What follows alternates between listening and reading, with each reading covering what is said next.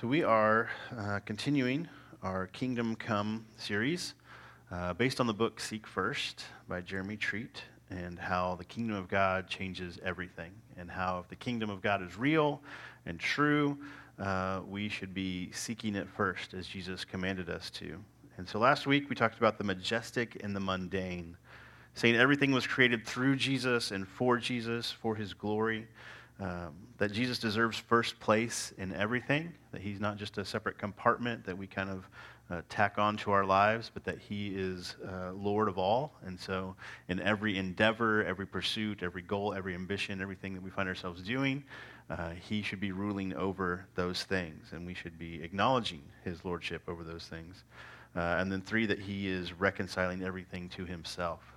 And so even the mundane, the things that we find ourselves doing that we think may not matter in the grand scheme, they're all important. They're all opportunities for faith and to respond to the world in faith. And so are we being responsible and faithful with the mundane in that our King Jesus can shine even in the most mundane moments. Today's message marks a shift in the book. There's a section at the beginning that's kind of kingdom perspective, and then it shifts to kingdom purpose. And so today's chapter is the first in that section, going from how we view all of life, how we approach all of life with this kingdom perspective, to how do we live it out? What do we do? What's different about how we actually live, move, act, think, because we are citizens of God's kingdom. And I've been saying during the series that if there is a kingdom, then there must be a king. We spent a whole Sunday on our unmatchable king. Well, this morning we're going to unpack the idea of following that king, in how do we follow Jesus. The Bible is clear that those who believe in Jesus are called to follow him. Luke 9, verses 23 through 25, Jesus has just foretold his death. He has just said that he must suffer and be rejected and killed and then raised again. And then he says this, starting in verse 23 of Luke chapter 9. He said to all, "If anyone would come after me, let him deny himself and take up his cross daily and follow me. For whoever would save his life will lose it, but whoever loses his life for my sake will save it. For what does it profit a man if he gains the whole world and loses or forfeits himself?" So back to following Jesus, Luke 9:23 through 25. He had said to deny, if anyone would come after him, to deny themselves, take up their cross daily, and follow him.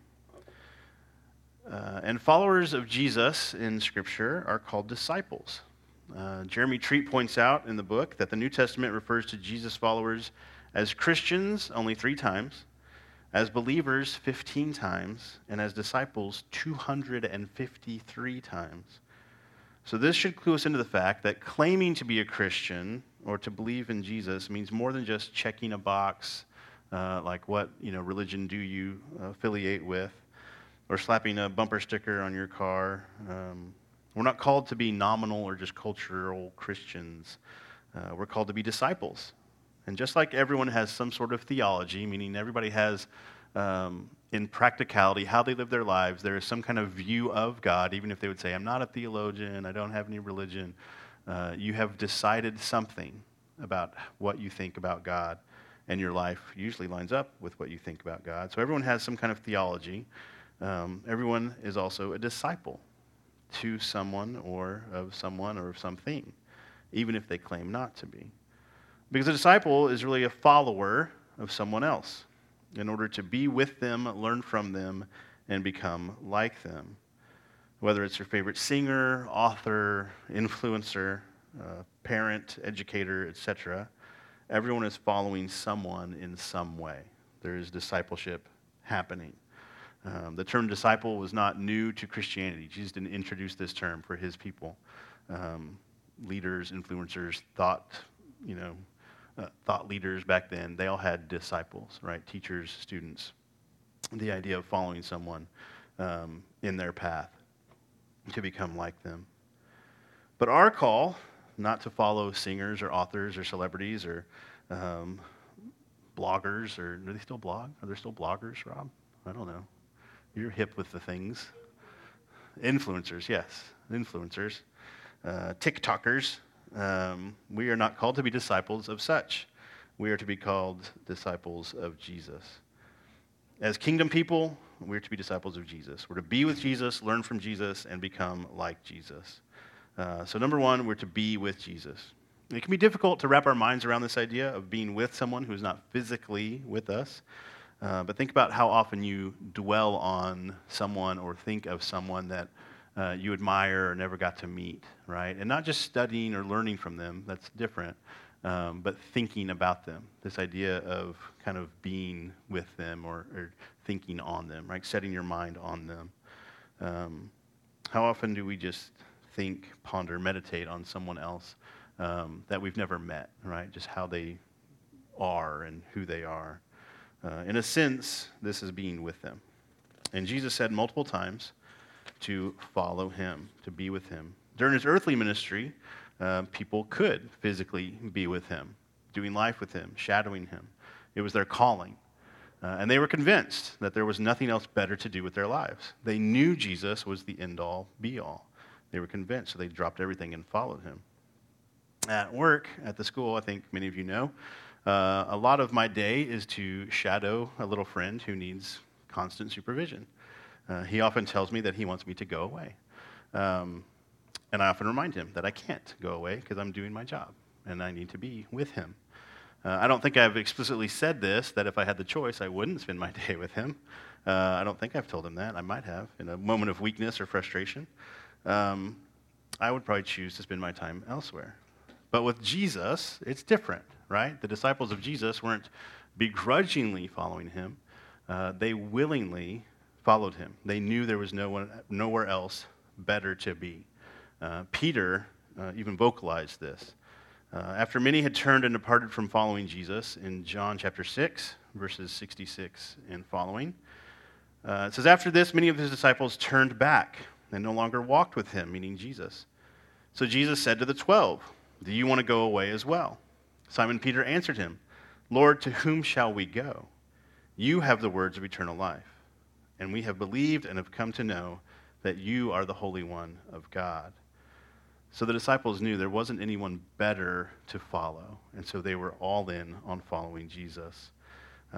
This chapter, or this passage of Peter acknowledging this before Jesus, it reminded me of the scene from An Officer and a Gentleman.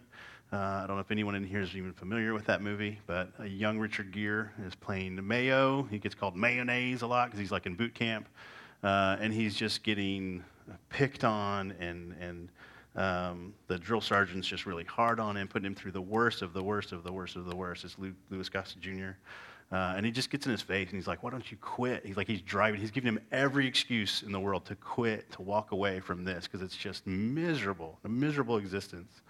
But Mayonnaise says, I've got nowhere else to go. Like just this desperation of just where he was in life. As bad as boot camp was, it's where he belonged. It's where he found belonging. It's where he could fit and find his place. And so he realized there's nowhere else in the world that I need to be or can go. I've got nowhere to be but here. And we see that in Peter, and I think the disciples, those who are convinced that Jesus is the answer, that he is the only hope in life and death. That when the world or ourselves, our doubts, whatever, say, why don't you give up? Why don't you turn away from Jesus? Like many did in John chapter 6. When challenged with a hard truth, when challenged with what this is what it means to follow Jesus, are you going to walk away as well? And Peter says, we have nowhere else to go. No one else has the words of life. You are the Son of God. This is a heart convinced that Jesus is who he says he is. And so when given the option to turn and flee or go somewhere else that's easier or more comfortable or more lucrative or whatever it might be, our answer, like Peter's, should be, we have nowhere else to go because you alone have the words of life. This should be us, right, with regard to following Jesus. Notice that when someone realizes they must follow another, there's a sense of submitting to their leadership, right? If it says, you've got it. Whatever you are, like, I'm going to follow you. And so if I'm going to follow you and I'm so desperate and so all in, then there's a sense of, I don't get to call the shots. You tell me what to do, where to go, how to, what to do with my life, how I spend my time. I don't just get to kind of follow you when I want to. I realize that you should be the authority over every aspect of my life. This is what, again, Jesus said in Luke 9:23. If you would come after me, deny yourself, take up your cross, and follow me. There's a submission to God's lordship, to Jesus' lordship when we follow him. And following and being with Jesus is a constant reminder to seek his kingdom and deny ourselves. This is the only way we can bear fruit for him. He said in John 15 that if we remain in him, if we abide in him, only then can we bear fruit, because apart from him, we can do nothing. So the main aspect of following Jesus is to simply be with him, spend time in his presence. It's the first step, as I mentioned, of acknowledging his authority and laying down our lives for his will and work to be done. But disciples aren't simply to be with Jesus. We're also to learn from Jesus. We are to learn from Jesus. As we're spending all this time with Jesus, we should learn from him. He's the source of all wisdom. There's no greater person to learn from. He's wisdom personified. The main source from which we learn about Jesus and learn from Jesus is Scripture. The Bible is the most comprehensive revelation of Jesus and his ministry that we have. In it, we learn not just information about Jesus, but how to love like Jesus, his heart, his character. This adds intentionality to our abiding. As I mentioned before, we aren't remaining with him just to be in his presence, but also to learn from him. I can't remember, this is sad, I can't remember if it was a comedian or a pastor that told this story. So either way, he was either a bad comedian or a good pastor, I guess. But it was the difference between men and women. And it was a man went golfing with his buddy and came back, and it was like, okay, so how was Chuck? Chuck's fine. Well, how's his family? How's whatever? I don't know. Well, how's this? How's this job? I have no idea. Well, weren't you with him? Didn't you golf with him today? Yeah. So you spent hours with him. Yeah. And you didn't obtain any information about him at all. No. Like his golf game's okay. Like that's what I obtained, right? Whereas if two women went and spent the afternoon together and came back, there would be encyclopedias of information exchanged between the two about their families, their jobs, their husbands, their friends, their neighbor, all the different things. Because women share more, right? And men can spend their entire day in the presence of another man and not learn from them anything at all. Okay? So there's a difference between being in the presence of someone, Jesus, and learning from Jesus. So we can't just be in the presence of Jesus. We need to learn from Jesus. And we learn from him in order to become like him. We are to become like Jesus. In Romans 8, we read that our good is to become like Jesus. And in 2 Corinthians 3, we read again that we are being transformed into the image of Jesus. In the grand kingdom scheme of things, this is God's rule through God's people over God's place. Remember, this is our definition of seeking the kingdom, or the kingdom of God. As we become more and more like Jesus, acting like him and representing him everywhere we go, all of our interactions reflect him, and his kingdom ways are manifested all around us. We become like Jesus when we spend time with him, learn from him, and then apply what we have learned. There's some really cool side-by-side videos, or maybe just one video, showing Kobe Bryant and Michael Jordan. And you can see Kobe Bryant doing the moves exactly like Michael Jordan did them. And you can see that this is someone who has spent a lot of time thinking about, watching, studying, and applying what Michael Jordan did. Because he said, I'm a disciple of Michael Jordan, basically. And so he spent time with him, admiring, thinking on, emulating, studying, learning, practicing, and then implementing in games. And so that you can put a side-by-side video and say, these are the exact same moves. This is a student or a disciple of Michael Jordan. A few days ago, Pearl Jam had a concert in Oakland, and their drummer had to sit out. They didn't even go to Oakland with them, I don't think, because of COVID. And so to fill in for the drummer, they pulled a young man named Kai. I don't think he was just yanked out of the audience. I think they probably put a word out or something. But still, it's a kid who's in a band. He's maybe high school, maybe early college. And he's playing in front of this stadium full of people with Pearl Jam. And he's playing the drums and doing well. He's playing the songs. And it reminded me again, this is a kid who has spent time with, studied, and has practiced playing so much that he's able to fill in for the drummer of Pearl Jam. And it was almost as if the original drummer was there, in a sense, almost, right? It's not the full thing, but the songs sound like Pearl Jam, and the drummer's part is being played. This is how it should be with disciples of Jesus, that if we are interacting in the world, a lost and broken world, where Jesus is needed, and we are reflecting Jesus to them, we can only fully reflect as much as we can Jesus to the lost and dying world if we spent time with him, if we've learned from him, and if we're becoming like him, so that the world sees Jesus in us, right? So that we reflect Jesus, so that they don't look at us and say, oh, I want to be like you, that they say, oh, I see that you've learned this from someone else. This is the character and heart of someone else. It's Jesus through us. This is the idea of discipleship, right? That we'd be so familiar with Jesus, such good students of Jesus, so much like Jesus, that we reflect him. We love others like him. We encourage others like him. We point others to him so that they can say that they've experienced the love of Christ through us. This kingdom reality of being with, learning from, and becoming like Jesus will only take place if we keep the gospel central. It's not something we graduate or move past as believers, as Paul wrote in 1 Corinthians 15. The gospel which he preached, we received, and we now stand in. So it's a sustaining gospel, not simply the beginning to Christianity. As Treat puts it in the book, the good news of Jesus is not only the entry point into the kingdom of God, it is the foundation for a lifetime of following the King. This good news message, this gospel of Jesus Christ, it's not something that we just use to get into the kingdom and leave it behind. It is the foundation for life in the kingdom. We need the good news every moment of every day. Not a new message, not a new gimmick, or something new to get us excited about through each day. We find the timeless, ancient solution, again, back in Luke 9. It's the cross. Daily taking up our cross and following Jesus. It didn't say take up your table-flipping gloves or the miracle-performing abilities of Jesus, but the cross. So when we think, I want to be like Jesus, and so we say, I want to have righteous anger, and I want to perform miracles, and I want to draw big crowds, and I want to do all these things. That's not what Jesus said when he said to be like him. He pointed back to selflessness, to sacrifice, to surrender, to the cross. So take up your cross and follow after him. Dying to self is the path to becoming like Jesus.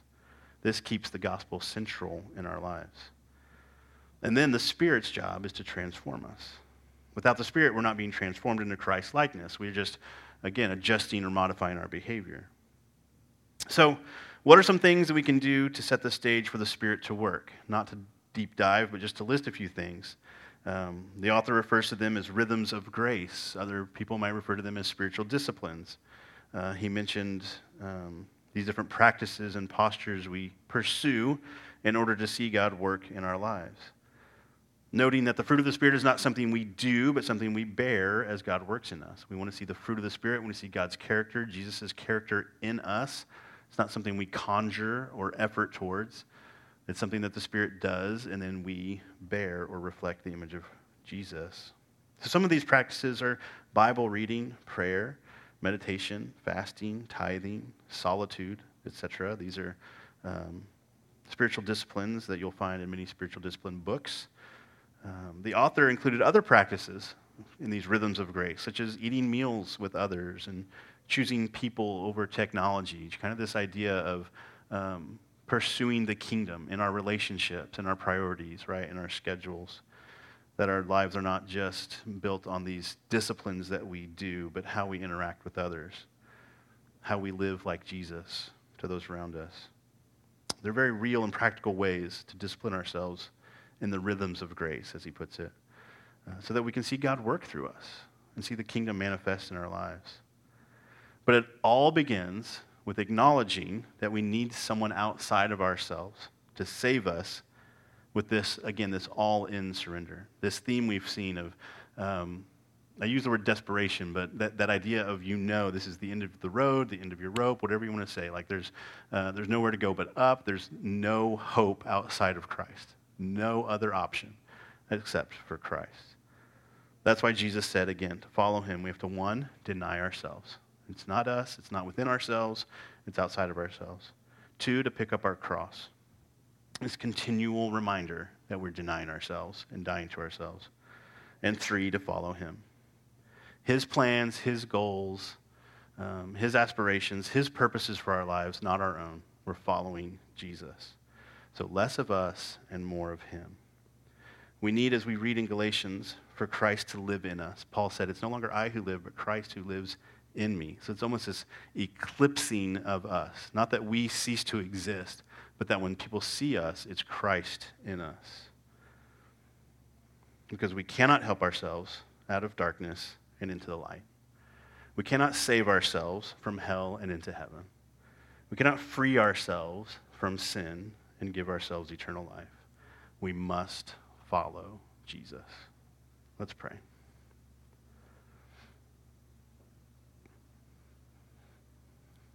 Jesus, it's clear what you have called us to.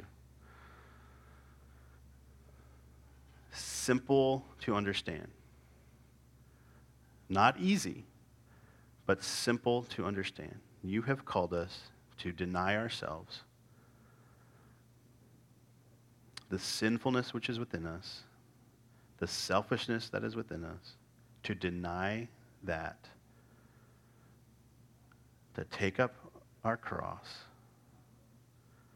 So acknowledging that we are dying to self, that we are crucifying self in the old patterns,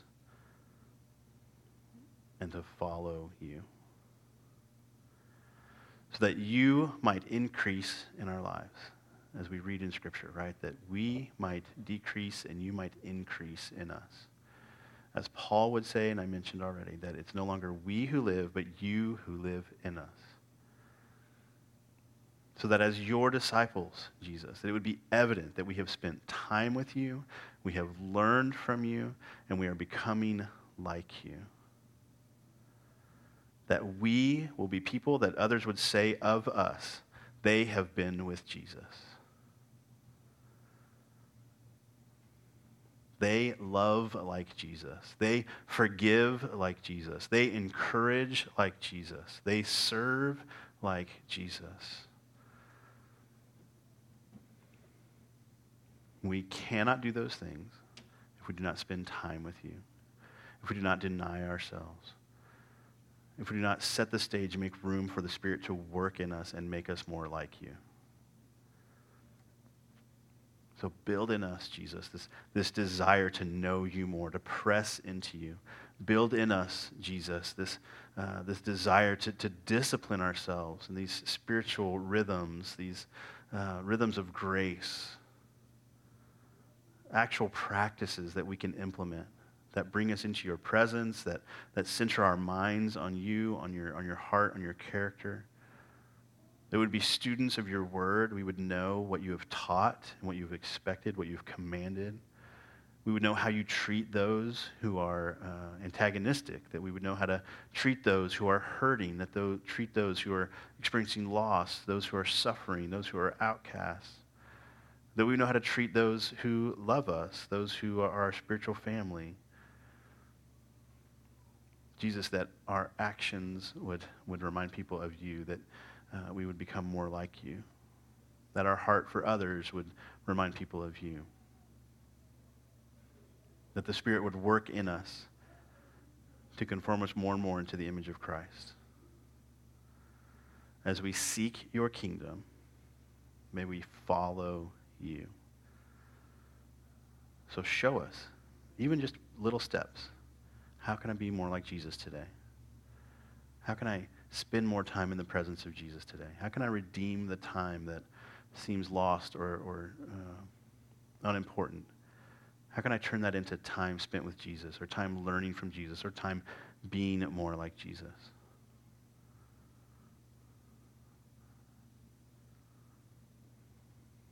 God, we thank you for the power and the promise to make us more like Jesus, that we might reflect Christ in a lost and dying world, so that our corner of the world looks more like heaven and less like hell. That your kingdom would come and your will would be done on earth as it is in heaven. And we pray all of this in Jesus' name. Amen.